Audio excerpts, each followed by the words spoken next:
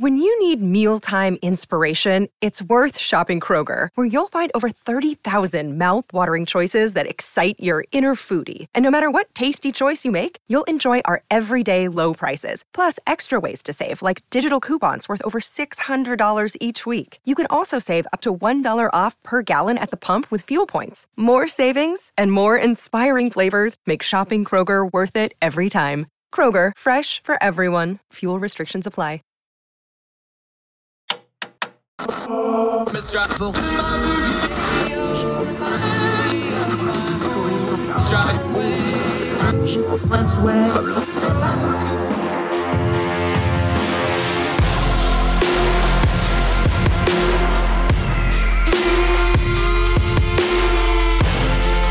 your host, Andrew Donaldson. This is Heard Tell. Welcome back to Heard Tell. I'm Andrew Donaldson. Thank you for giving us the most important thing. You have your time. We never want to waste it. We always try to do what we say we're going to do, turn down the noise of the news cycle. We need to do this with this January 6th committee story. The committee has voted 9-0 to subpoena former President Trump himself and materials related to January 6th. There's a lot of ways we could cover this, but we're going to cover it exactly the way we've covered this committee since the beginning. We're going to cover this the way we've covered this committee since the beginning. We go to turning down the noise. We don't listen to words. We watch actions. We judge by actions. If you want me to take you seriously, if you want me to believe you're trying to attain a certain goal, your actions will tell me you're taking it seriously. And your actions will tell me you're trying to attain that goal. My beef with this January 6th Select Committee has been their actions have never matched their rhetoric as to what they say they want to accomplish. They have subpoenaed former President Donald Trump now at the end, during what is the end of probably their last public hearing and right before the election season, which is probably going to give control of Congress to the Republicans, and this committee will be disbanded in short order. In other words, the thing that they should have done first, they held to the last because it was the biggest, most traumatic thing they could do.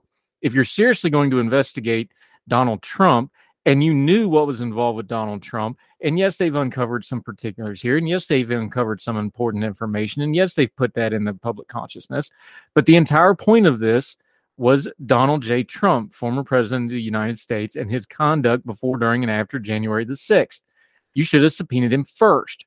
The reason they didn't do that, you can guess at, but we have a couple of reasons. The reason you needed to do it first was because it was going to get drawn out in court. We've already seen this with the subpoenas with other high-profile people like Steve Bannon and others. This committee does not have the power to enforce those subpoenas. They have to go to court. The court then enforces them. It's a long, drawn-out legal process because they have to be held in contempt of court. Then the court can force them to apply. And then once they actually comply, by the way, they can just sit there and take the fifth and not say a blessed thing. So it's a little bit all for show. But they know that process takes a very long time. There is zero chance that Donald Trump answers the subpoena. He will run out the clock. He will go to court. He will stall it. The subpoena will go moot because this committee is going to get disbanded as soon as the Republicans take Congress. And that will be that. Now, he's got plenty of other legal things going on. He's also got plenty of culpability for January the 6th. He does. Sorry if that offends you. It's just the truth. Anybody that watched the events of January 6th had a pretty good handle right then and there what was going on. It's plain. It's on TV. It's on video. And unless you allow your priors and your loyalties to certain people and certain parties and certain ideologies blind you, it's very apparent what January 6th was. Now, there's layers to it. No, not everybody there was trying to have an insurrection against the United States. That was a small group of people inside of the larger group. Yes, there was a large group that basically rioted and caused mayhem. Then there was a larger group that kind of went along for the ride, walked around, didn't do anything really terribly wrong, and left. We know all this because there are hundreds and hundreds and hundreds of court cases now that have been adjudicated. You don't have to guess. You don't have to listen to a talking head. You don't have to take anybody's word for it. It's all public record. Go read the court cases. It's readily available. You did that, right? You actually looked through the court cases, what they were charged with, what they pled guilty with? Or are you just listening to talking heads? Are you just listening to other people's opinions? Are you just listening to the things you want to hear? No, Donald Trump should have been subpoenaed first. And I know they're going to make it some kind of an argument about, well, we had to build the case. No, the case has always been and always will be Donald J. Trump and what he did. And the chances of you getting any actual actionable information out of him was basically none. Remember, This committee can do nothing criminal. They can refer it to the DOJ, and the DOJ can do it, but the DOJ is running their own separate investigation anyway. Now, maybe they use some of this information, but we'll see. And of course, the former president has all kinds of other things going on. Yes, he's culpable for January 6th. How culpable? We'll probably never know. Instead of doing due diligence and having a hearing that matters here, they decided to do primetime ratings. They decided to do look at me. They decided to do information as power instead of information as getting to the goal of doing something productive with it. And they held the one thing they should have done first, the most important thing they were going to try to do, to the last, so that they would have a dramatic moment to cover up what a gigantic waste of time most of this was. Now, again, there's going to be some information in here that'll probably prove useful. But imagine what difference it could have been made if they would have taken this as seriously as they said they would, if they would have kept their eye on the ball, if they hadn't done primetime hearings and all this other mess and just done a straight investigation. You can judge it however you want to. I judge by actions, not words. And the January 6th Select Committee doesn't seem like they've accomplished very much at all. We have some color inside of the lines that we already knew. But other than that, what did we really learn here? Biggest thing we learned? How everybody reacted to this information, how serious Congress takes itself, how serious people take the events of January the 6th, and how political the entire sad, sordid affair is. It's amazing how different people act now than they acted on the night of January the 6th. Think about that when you look through all this stuff and all this material and the hundreds and hundreds of prosecutions since then. One more time for the folks in the back and for those in overflow. You don't have to guess what happened on January 6th. We have hundreds and hundreds of court cases that are public record. We have thousands of hours of video and audio. All the information is basically out there now. But very few people have changed their minds since then. Why? Because they don't want to. January 6th committee wasn't going to change anybody's mind. They were going to be loud. But our job is to turn down the noise. And when we turn down the noise, we have to call this what it is. As bad as Donald Trump should be held accountable for January 6th, we have to be honest here. This was a stunt by the January 6th committee at the end when they don't have a whole lot else to show for what they did to try to put a bullet point statement and cover up for what they failed to do. More Heard Tell right after this.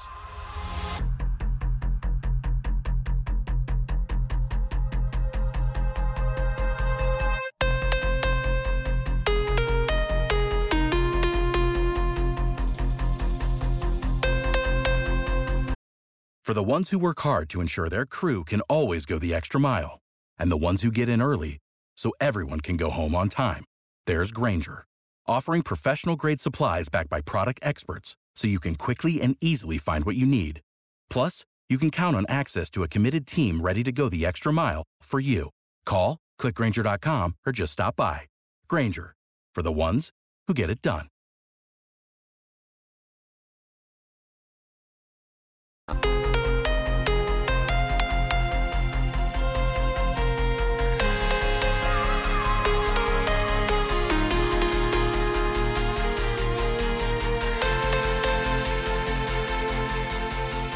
Back to Heard Tell. Let's go out to LA. This story is ugly. It's not getting a whole lot better because some folks are still trying to hold on to power when clearly they should not. There was a recording from last year of 3 members of the LA City Council. The recording had a lot of racist language, prejudices, other words that should not be said. This recording has gotten out. Now there's a big debate going on who leaked it and why. We'll set that aside for a minute. But of the 3 city council members involved here, one of them has now resigned. There's immense pressure on the other 2 to also resign. You can read through this story. We're going to link to it, the words. I'm going to read you the opinion piece from LZ Granderson, of course, who's written opinion for the Los Angeles Times for quite a while, along with writing nationally. Just going to let him speak on it. Read it. Again, read it for yourself. We're going to link to it. Make up your own mind. But he raises some very important things that will challenge us. I don't agree with necessarily all of his points here, but I think it's a good perspective to dig into the story, and then you can read it for yourself. This is LG Granderson, written on October the 11th. So, reading from the piece, this is the room where it happens. Not nearly as attractive as Aaron Burr described it in Hamilton. In fact, judging from the leaked audio from 2021 meetings among Los Angeles City Council members Gil Cedillo, Kevin De Leon, and Nury Martinez, the room where it happens is probably the ugliest place in politics. But it can also be revealing. Here's where things get really uncomfortable. The meeting was about power. The offensive language displays these politicians' thoughts about who they want to take power from. It was Martinez who called Sanchez, and I'm probably mispronouncing this, I apologize, quote, ugly, referred to her out-gay colleague, Mike Bonin, as the B word, and described Bonin's black son as, quote, a monkey. And yet the facts that those comments went unchallenged says a lot about everyone else in the room. It's hard to imagine her saying these things unless Cedillo and De Leon provided the environment in which such sentiments seemed okay. Martinez resigned as president of the council on Monday and took a leave of absence. She since resigned outright, by the way. Back to the piece. All three council members are under pressure to resign from office. While the offensiveness of the conversation commands the headlines, the reason the group met in the first place warrants more attention. They had gathered the Los Angeles County Federation of Labor with Ron Herrera, who was president of the Federation until he resigned this week. Most of the conversation was about the maps proposed by the city's redistricting commission and need to protect heavily Latino districts from losing economic assets in a once-a-decade process. Let's pause here for just a second. This is why we talk about city councils being really important. Now, obviously, LA is one of our biggest cities, so it's a little different beast. These things like zoning, these things like redistricting, we talk about gerrymandering. Remember, one man's gerrymandering is another man's redistricting. These things matter a great deal. You better pay attention to your city councils, or if you live rurally, your county commissions or whatever body you have where you live. It's all about power and money, even on a local, smaller scale, not just federal. Important lesson to learn here. Back to LZ Granderson's piece. What kind of districts are you trying to create, Martinez said in frustration, because you're taking away our assets. You're just going to create poor Latino districts with nothing. This meeting was about politicians and communities fighting for political power. Democratic leaders, both local and nationally, know this is not a new topic. Martinez, Cedillo, and De Leon are a lot of things, including all Democrats. Anger over inequitable power structures within the party is not unique to them. Feels like a much larger conversation needs to happen beyond calls for the council members' resignation and beyond Governor Gavin Newsom's remarks that, quote, words matter and racist language can do real harm. This week, the Washington Post reminded national Democrats of the erosion of Latino support in Florida, warning it could happen in other states like Texas. Another pause here. We've covered this, the Rio Grande Valley. Those numbers are moving quickly, something the Democratic Party should probably start paying some attention to. Back to the piece. Sure, Democrats can still win the White House in 2024 without those two states, but NBC reported Democrats in Nevada are concerned that Latinos may stay home on November 8th, unmotivated to show up despite the importance of the election. Last month, the Arizona Republic reported a survey in which 42% of Latinos in Arizona said neither party had contacted them at all about the midterm election. It makes no sense. Nearly a third of the state's population is Latino. Another pause here. I lived in Vegas for a couple of years. If you're not running bilingual ads and reaching out to the Latino community as a politician in Nevada and especially Las Vegas, you're crazy. You need to do these things. This is just common sense for either political party. Why wouldn't you reach out to such a massive base? Boggles the mind. Back to the piece. Maybe by itself, the leaked audio in Los Angeles would be a one-off scandal. But in its national context, the conversation in the largest city and the biggest blue state signifies something more. We saw that in 2020 when President Trump won greater support from Latino voters than he did in 2016. Regardless of his remarks, his policies, or Democratic characterizations of him, 1 in 3 Latino voters supported Trump nationwide. That's not a take. That's just what happened. Something else tangible connected with people in a way culture war and liberal immigration policies don't. I would dare say other things there were the economy, COVID, and public safety. A growing number of Latino Americans believe Trump was better suited to address those things. I wonder if Democrats understand all the reasons why. Even if all 3 council members resigned, and they should, the issues that inspired their meeting won't go away. They were pushing for more political power for Latinos, and that's understandable. As reported by the Times, quote, Latino residents make up roughly half of LA's population, but represent less than a third of the council's 15 districts. The disparity in representation is even wider in Washington. The nation is 19% Latino, but only 7% of representatives are members of the Congressional Hispanic Caucus. And there's only 6 senators that are Latino. What are some Latino leaders willing to do about it? In the case of Martinez and company, whatever they feel is necessary, including gerrymandering, just like every voting bloc and all other politicians. That's what leaked audio represents in a room where it happens. Motives are discussed, alliances are formed, and deals are made. Backroom deals are not always as vulgar and offensive as the meeting Martinez led, but they are always about getting needs met. That's the most important takeaway for the city and for the Democratic Party. Not just the words, but the issues behind them. That's LZ Granderson, longtime, well-known opinion columnist writing about the LA City Council. We're going to link to the news stories on the city council situation. We're going to link to this piece. He has a lot of the stuff in here linked as well. Make sure you read it all.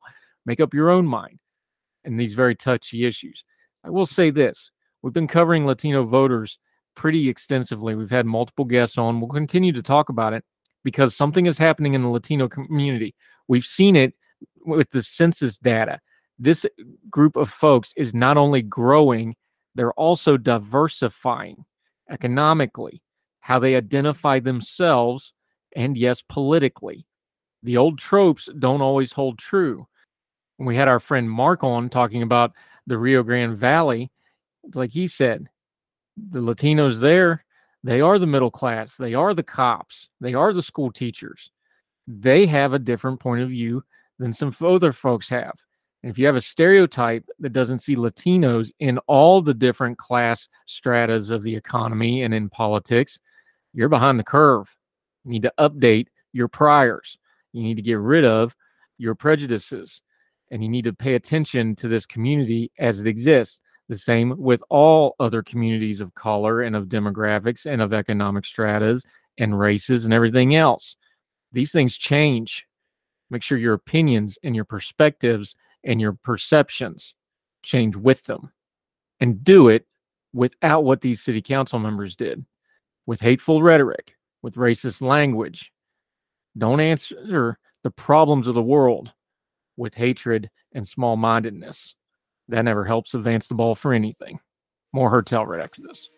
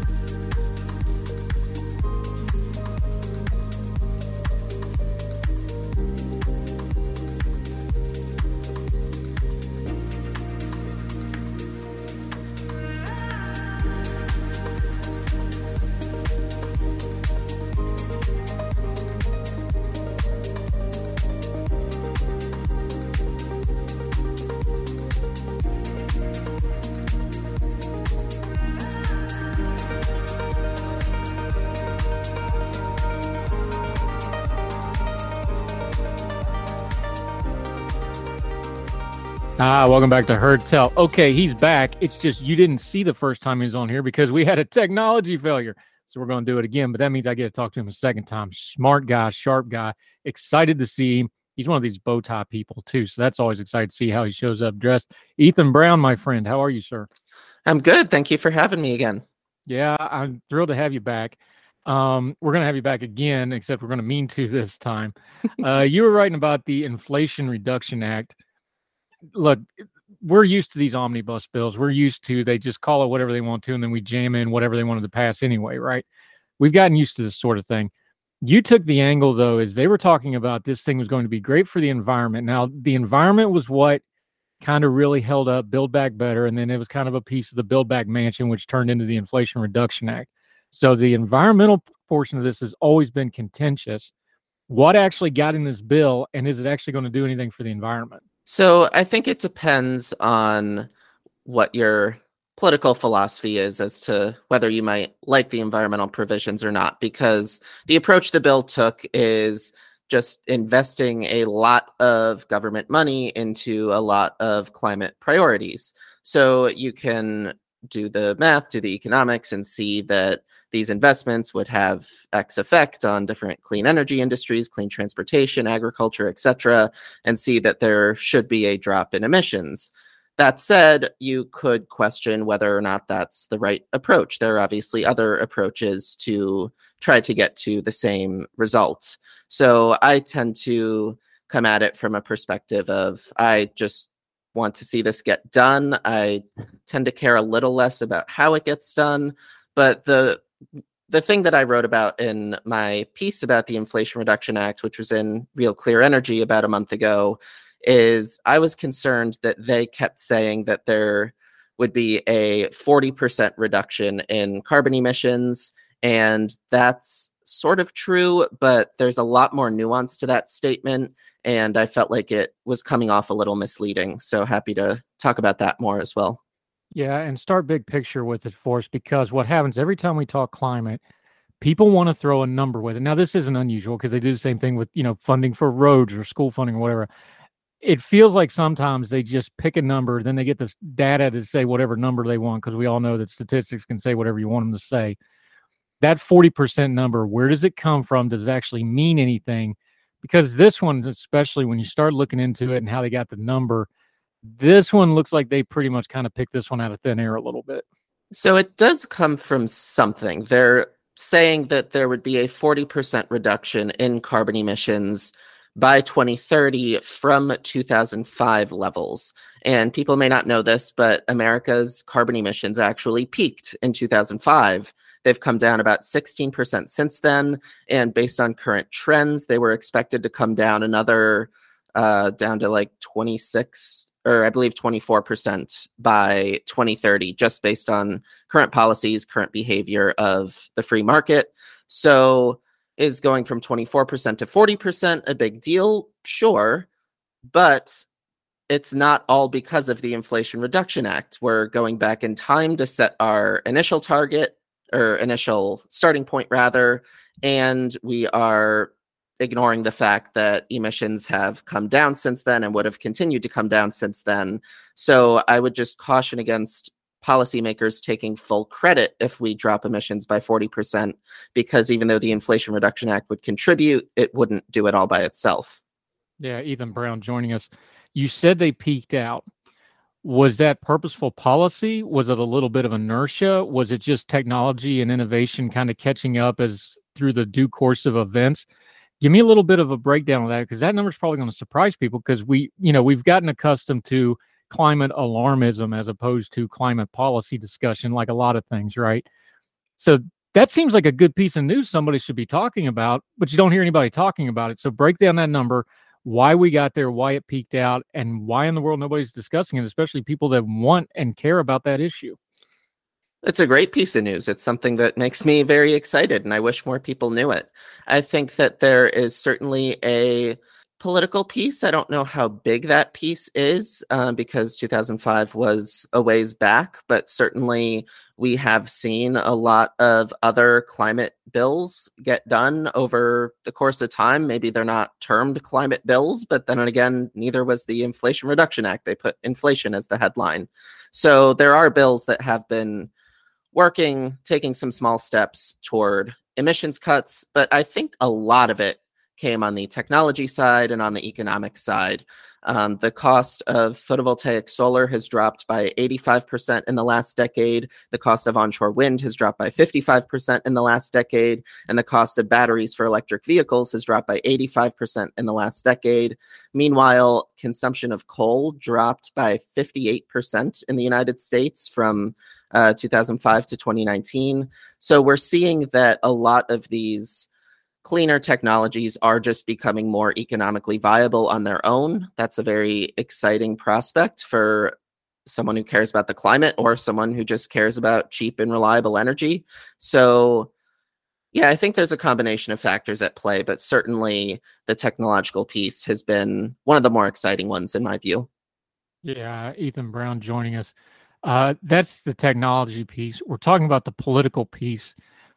Let's talk about the emotional piece. You talked about it in your piece in Real Clear Energy. Again, we're going to link to it. Make sure you read the whole thing yourself. He's got a bunch of links in here too. So read the links because he actually backs a lot of this up with data. And there's a lot of good perspective in here. Read it, make up your own mind.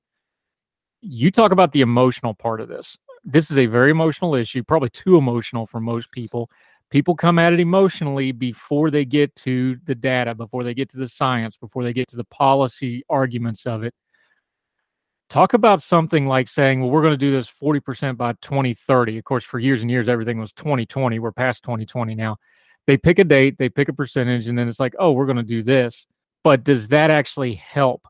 Because you talk about things like if you start going towards alarmism, if you start going towards doom and gloom, there's actual scientific data, not from the climate side, from the psychology side, that people start turning this stuff off and don't want to pay attention to it and don't want to listen to it.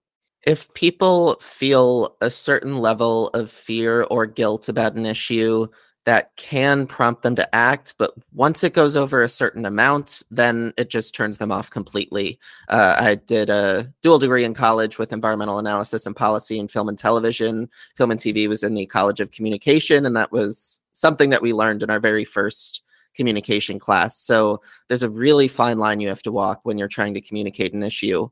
I also find that people tend to be a lot more excited to hop on a moving train than a train that's standing still in terms of projects to work on, companies to go be a part of, and I think policy as well. So if we're saying 40% by 2030, if we're saying this is the first major climate bill to get done, I think that's a lot more overwhelming than exciting to hear. And so I worry that by framing it like the Inflation Reduction Act is step one, it's just going to turn people off. It's going to make people feel like we're too late or what have you. Whereas if we're talking about we've been making progress for decades and this is the latest step, then I think people might be a lot more excited. I was also concerned because for people who might not be as big a fan of the Inflation Reduction Act, be it political reasons or otherwise, it excludes them a little bit. There are a lot of different ways to approach climate. This is not the only way to do it. And if we're saying this is the first and only big climate bill, then it might take people out of the climate conversation. Whereas I'd much rather people come in and say that wasn't the approach I would like, this is the approach I would like, and start to have those conversations and maybe have a more bipartisan approach next time around.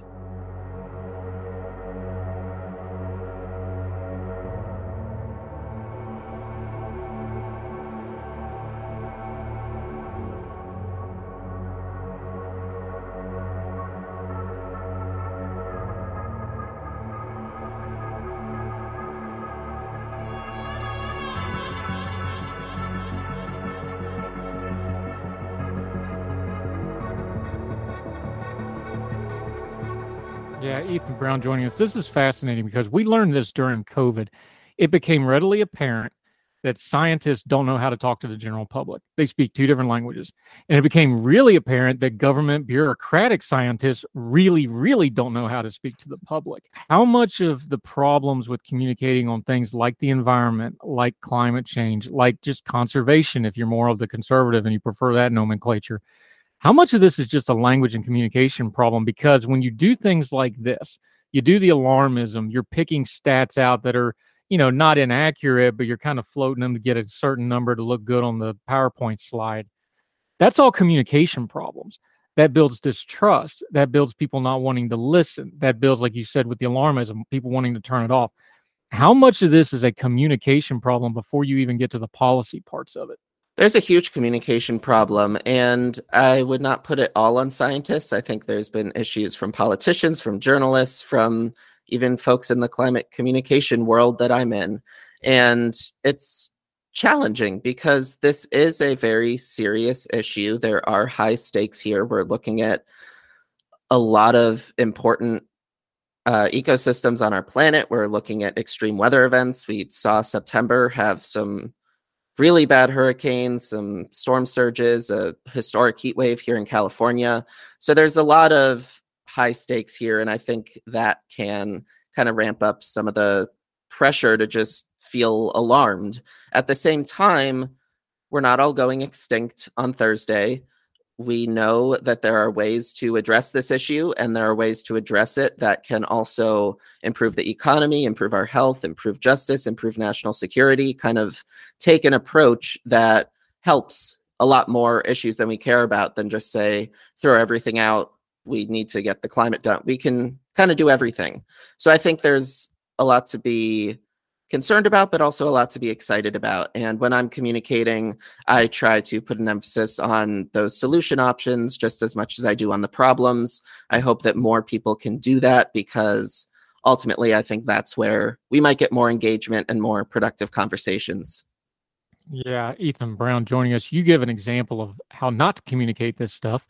Now, to be fair here, every politician has done this, but in this particular case, it was President Biden saying, this is a quote, every single Republican, every single one voted against tackling the climate crisis.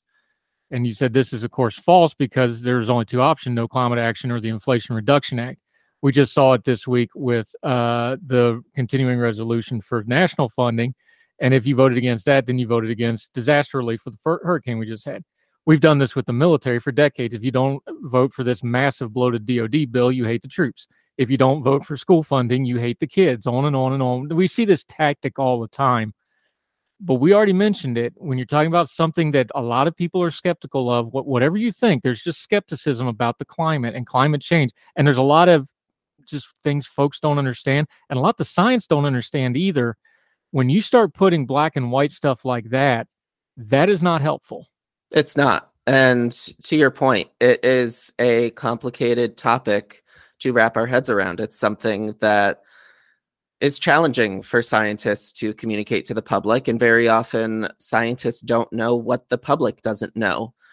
Climate change is absolutely, climate science is a new field of science, but that doesn't mean that we're not certain about a certain number of things. We can see exactly how the greenhouse effect works down to the carbon dioxide atoms, where when infrared radiation hits it, the oxygen atom in the middle wobbles and the carbon atoms that creates some energy, and then those atoms bump into each other and contain energy, and then we see a warming effect on the planet, and we can see how that plays out in various natural disasters. There's stuff that is very certain, but that's challenging to communicate clearly. That's challenging for everyone to wrap their heads around. And then once we go to make policy about it, it's another challenge, because the science and the policy starts to get intertangled. Then you have facts and opinions getting intertangled, and suddenly the whole thing just raises skepticism. And there are parts of this that are facts and parts of this that are opinions.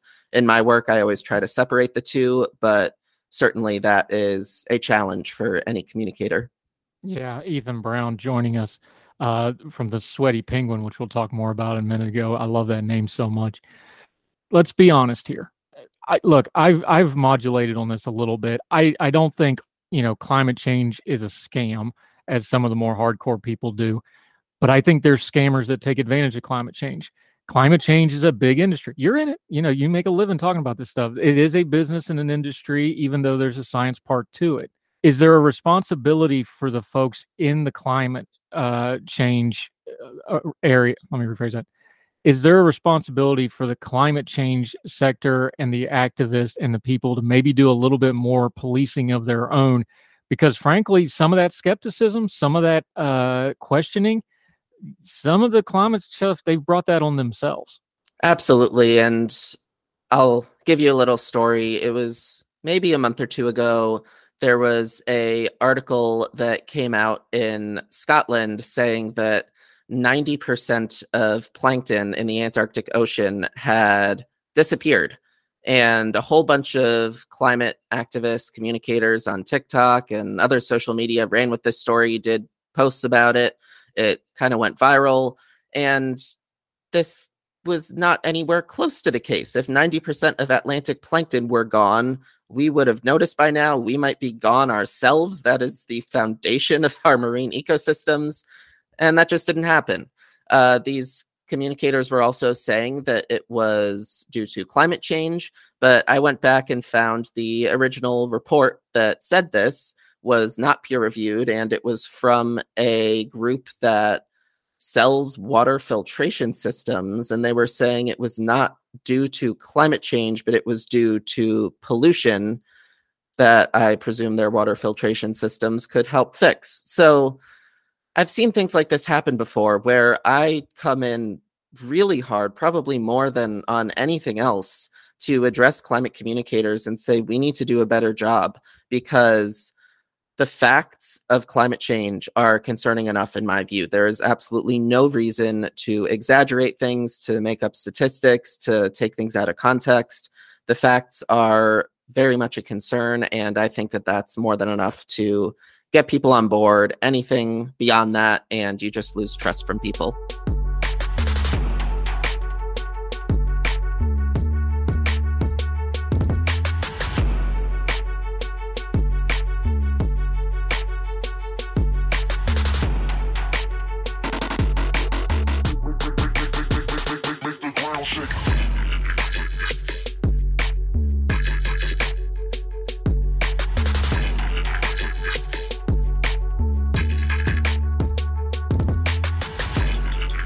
Yeah, Ethan Brown joining us. Okay, but there's people that'll still contest that. People can have honest opinions on this thing. Isn't a good way to do this, and I think this is something that we're having trouble with in media and politics and everything. We want to nationalize everything. We can't really do anything about the Inflation Reduction Act other than talk about it. We can't really do anything about, a big conference in Switzerland where everybody has to take their private jets to it and have a big meeting about the environment, right?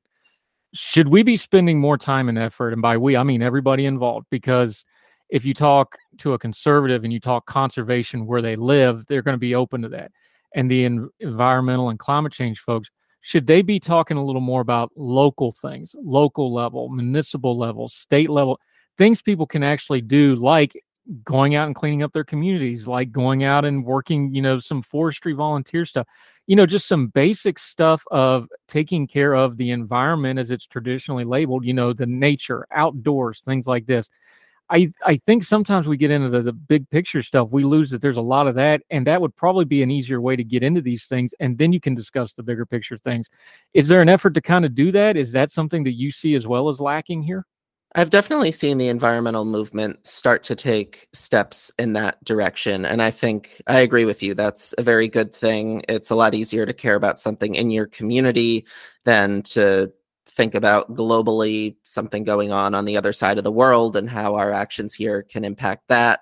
So yeah, the environmental movement, I believe, is starting to see that and starting to make some steps toward that.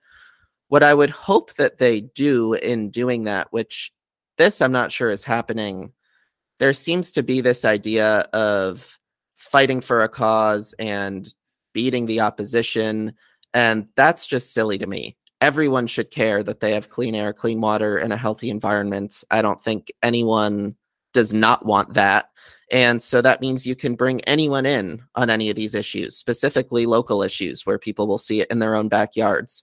So if there's some dispute going on where a environmental group is thinking, all right, we just need to get 51% of the population on board, I would really caution against that. I think it's much more productive to get everyone on board, or at least as many people as possible, because then as you move to other issues, everyone's engaged, people are on the same page, and I think a lot more gets done. And then that can even be scaled up nationally when everyone cares and everyone's on board.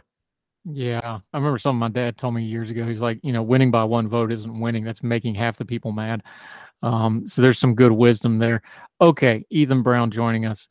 Let's talk about Sweaty Penguin for a minute. I love this. I love what you're doing, but I'll let you set it up. Tell people what it is. You got the branding down, so I can, that's done. But tell people that's the sizzle. Tell people about the steak part of it, what you do with Sweaty Penguin. The Sweaty Penguin is my podcast. It is a comedy climate podcast presented by PBS's National Climate Initiative, Peril and Promise. And our goal is to make climate change and environmental issues less overwhelming, less politicized, and more fun. So we do 2 episodes a week. One of our episodes is called The Deep Dive, because we need a penguin pun. And those, we go into a specific environmental issue. We'll discuss what the problem is, how it affects the environment, economy, health, justice, etc. And then we'll talk about solutions. And rather than giving a specific solution and advocating for it. We'll discuss a variety of them and discuss the pros and cons and kind of let you make up your mind. That first segment is also a comedy monologue inspired by a lot of the late night talk shows. And then in the second segment, we'll interview an expert, and we've had professors on from 15 countries and 6 continents to talk about their research and kind of give you a glimpse into what they're doing. The other episodes, which come out on Wednesdays, are called Tip of the Iceberg. Those are a shorter, newsier segment. So I'll do another late night style monologue talking about whatever the big climate news story of the week was, giving some context, kind of breaking down any miscommunications or factual inaccuracies or that kind of thing. And then in the second segment, I'll take a question from an audience member. And if you have any climate questions, please send them in to us. We love answering those. So that's the Sweaty Penguin. And we're 2.5 years in. We had our 100th deep dive about a month ago, which was really exciting. So definitely on the up and up here. Yeah, Ethan Brown joining us. I like that you do here. People forget things like, like Rush Limbaugh had the biggest conservative talk show of all time. He did tons of humor. Like, it was ingrained into what he did. Late night has gotten more political, but they intro it with humor. Saturday Night Live's always been. How important is it when you have a really heavy topic like the environment? You've got to have some levity in there just to give people, some breathing room for one thing, because otherwise you just wear people out and their eyes start to glaze over. But also to give people kind of an entry point and some levity into a heavy topic. It just kind of humanizes everything, doesn't it? Absolutely. I ran both my high school and college satire publications, and that gave me a lot of insight into how comedy can be used to get people engaged in an issue, introduce people to an issue, bring in a larger audience on an issue. So I always had it in my head to kind of combine climate change and comedy, climate being something really overwhelming and depressing and confusing, and comedy to make it a little more fun. I think people sometimes are confused how the two intersect, but I would encourage you to check out our podcast, because I love to write comedy about some of these difficult topics. And I think that it makes it a lot more fun and a lot more interesting to learn about. Hey, if the Onion can file a brief in a Supreme Court case that gets rave reviews from everybody, why can't the Sweaty Penguin go live from the Universal function in Switzerland or wherever those sort of things are? Never know, man. Dream big. You might see what happens, right? That would be cool. Yeah. Ethan Brown, you told us about it. Let folks know where they can find it, where they can follow you, the Sweaty Penguin, the other work and the writing you do. This piece that we've been talking about is in Real Clear Energy. We will link to it. We will also link to the Sweaty Penguin so you can subscribe and download that. But let folks know where they can find it until they see you again back on Heard Tell, my friend. Thanks for having me, Andrew. You can find the Sweaty Penguin on anywhere you get your podcasts, as well as thesweatypenguin.com and pbs.org/peril and promise. You can find us on any social media. You can find us on Patreon at patreon.com/thesweatypenguin, where you can get merch, bonus content, and a lot more. You can also submit questions to Tip of the Iceberg. Like I said, we love answering people's questions, and so I hope to hear from you there. And if you want to find me personally, I'm on Twitter at EthanBrown5151. Yep, where he talks about all kinds of interesting things, like trying to distinguish what's on his arm. Is it a bug or a piece of chocolate? And I'll let you find that on his Twitter feed for your own. Ethan Brown, good stuff. Enjoy the conversation. We'll have you back because we're going to be talking about this, I think, probably for the rest of our lives, but at least for the foreseeable future. Good stuff, my friend. We'll talk again real soon. Sounds great. Looking forward to it. Appreciate it, sir. Thank you. Now let me see you go off like a bomb.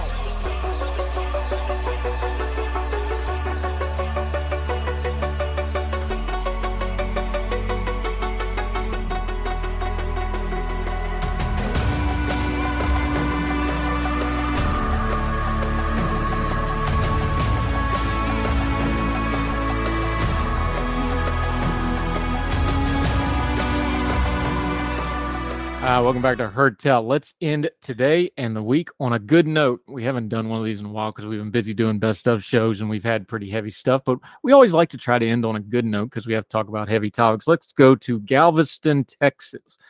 This story was so much fun a day or two ago. Now we got a little bit of an update on it. League City. Local sleuths have identified the owner of a purse dating back to the 1950s, found during the renovations to the League City School. They solved the mystery and got a surprise. The purse belonged to the mother-in-law of League City Councilman Justin Hicks. The purse, which a construction worker found during renovation of the League City Community Center, belonged to Beverly Williams, a former League City school student who died in 2016 from cancer. I really wish my mom could have seen this, Rhonda Dorr said as she delicately flipped through her mother's photographs from the purse. Dorr is one of Williams's 9 children. I can tell you that this is the smallest purse she ever carried in her life, which would make sense since she was a high school student. It was hidden under the floorboards of the stage in the gymnasium of the school building. It was found during construction. Williams would have been 14 or 15 years old when it went under the floorboards. As much of a mystery has been solved, no one knows why or whether she had hid it herself or if it just got left there. I looked through some of the photographs and could tell how old some of the photographs were. It just looked so fragile. I just wanted it out of my hands, Armando Rodriguez, the construction worker who found it, said. Based on its contents, the purse probably had been there since about 1959 or more than 60 years. This purse is like a time capsule, Lewis said. The school itself dates back to 1873 when students learned in a one-room cabin first known as the Clear Creek School. By 1912, the new two-story building, was built to house more students, but that building was demolished shortly after the second story of the school collapsed in 1938. They seem to always having to be rebuilding this thing, don't they?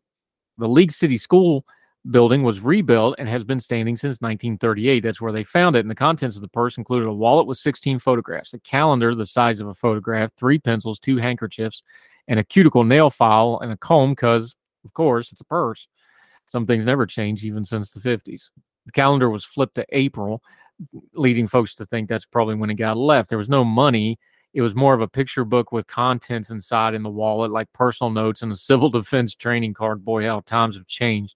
Civil defense, of course, was mandatory for students in the 50s, was meant to prepare students for the event of natural disaster or nuclear war, because those metal discs were the big deterrent against the bomb if the Russians ever sent it over. School students would participate in duck and cover drills and part of the civil defense training, and then would get a card saying that they knew what to do. It was an amateur genealogist that initially reached out to me, Lewis said. She said she found the family of who the purse belonged to and that they had 9 children. When I finally got one of the daughters on the phone, she immediately wept when asked me about her mother. That daughter was Deborah Hicks, the wife of City League Councilman Justin Hicks, who just months before voted in favor of the renovations at the League City School building that led to the foundation of the purse. Isn't it funny how things work out? It's amazing how this story has really come full circle. Lewis said this: it really makes you think about the way we store our personal belongings and stories nowadays. Everything's digital. Having discoveries like this in the future will be much less common. Also leads to a story that we're working on to put together about digital rot, how much we're losing of things like photographs and memories and notes and diaries because of the digital age. We're working on that for one of the long-form podcasts coming up. But what a great story. We'll link to it from the Galveston News. Cool way to bring it full circle. That'll do it for this edition of Heard Tell. Thank you so much for joining us. Our numbers continue to grow. We just looked at our 1-year numbers since last year to this year doing the radio show. It's amazing to see what we've done together. It's all y'all listening. So thank you very much. However you're watching or listening, make sure you're subscribing. It's always free. Monday through Friday, of course, the daily show formatted for radio. We have the long-form podcast that we've started doing again on the weekends, twice on Sunday. That's an exclusive product for our Big Talker radio listening and the podcast folks. That's just an audio tour of all the good talks of the week. And of course, those good talks from the week are also available on whatever platform you're watching or listening right near. Make sure to check out all of that. We'd love to hear from you. We've done whole segments and shows based off your feedback, what you want to cover, what you had questions about. HeardTellShow@gmail.com, HeardTellShow on the Twitter. Of course, my social media and our guest social media are always on the lower third graphics of the YouTube. Make sure you're following them. Click all the links we send you. Support our guests. We appreciate them coming on. Let them know that they found you on Heard Tell. So wherever you and yours are, across the street, around the world, we hope you're well. We hope you are well fed. And we'll talk to you again real soon on Heard Tell. Take care. All the music on Heard Tell is provided under a Creative Content license from monstercat.com. Somos la máquina.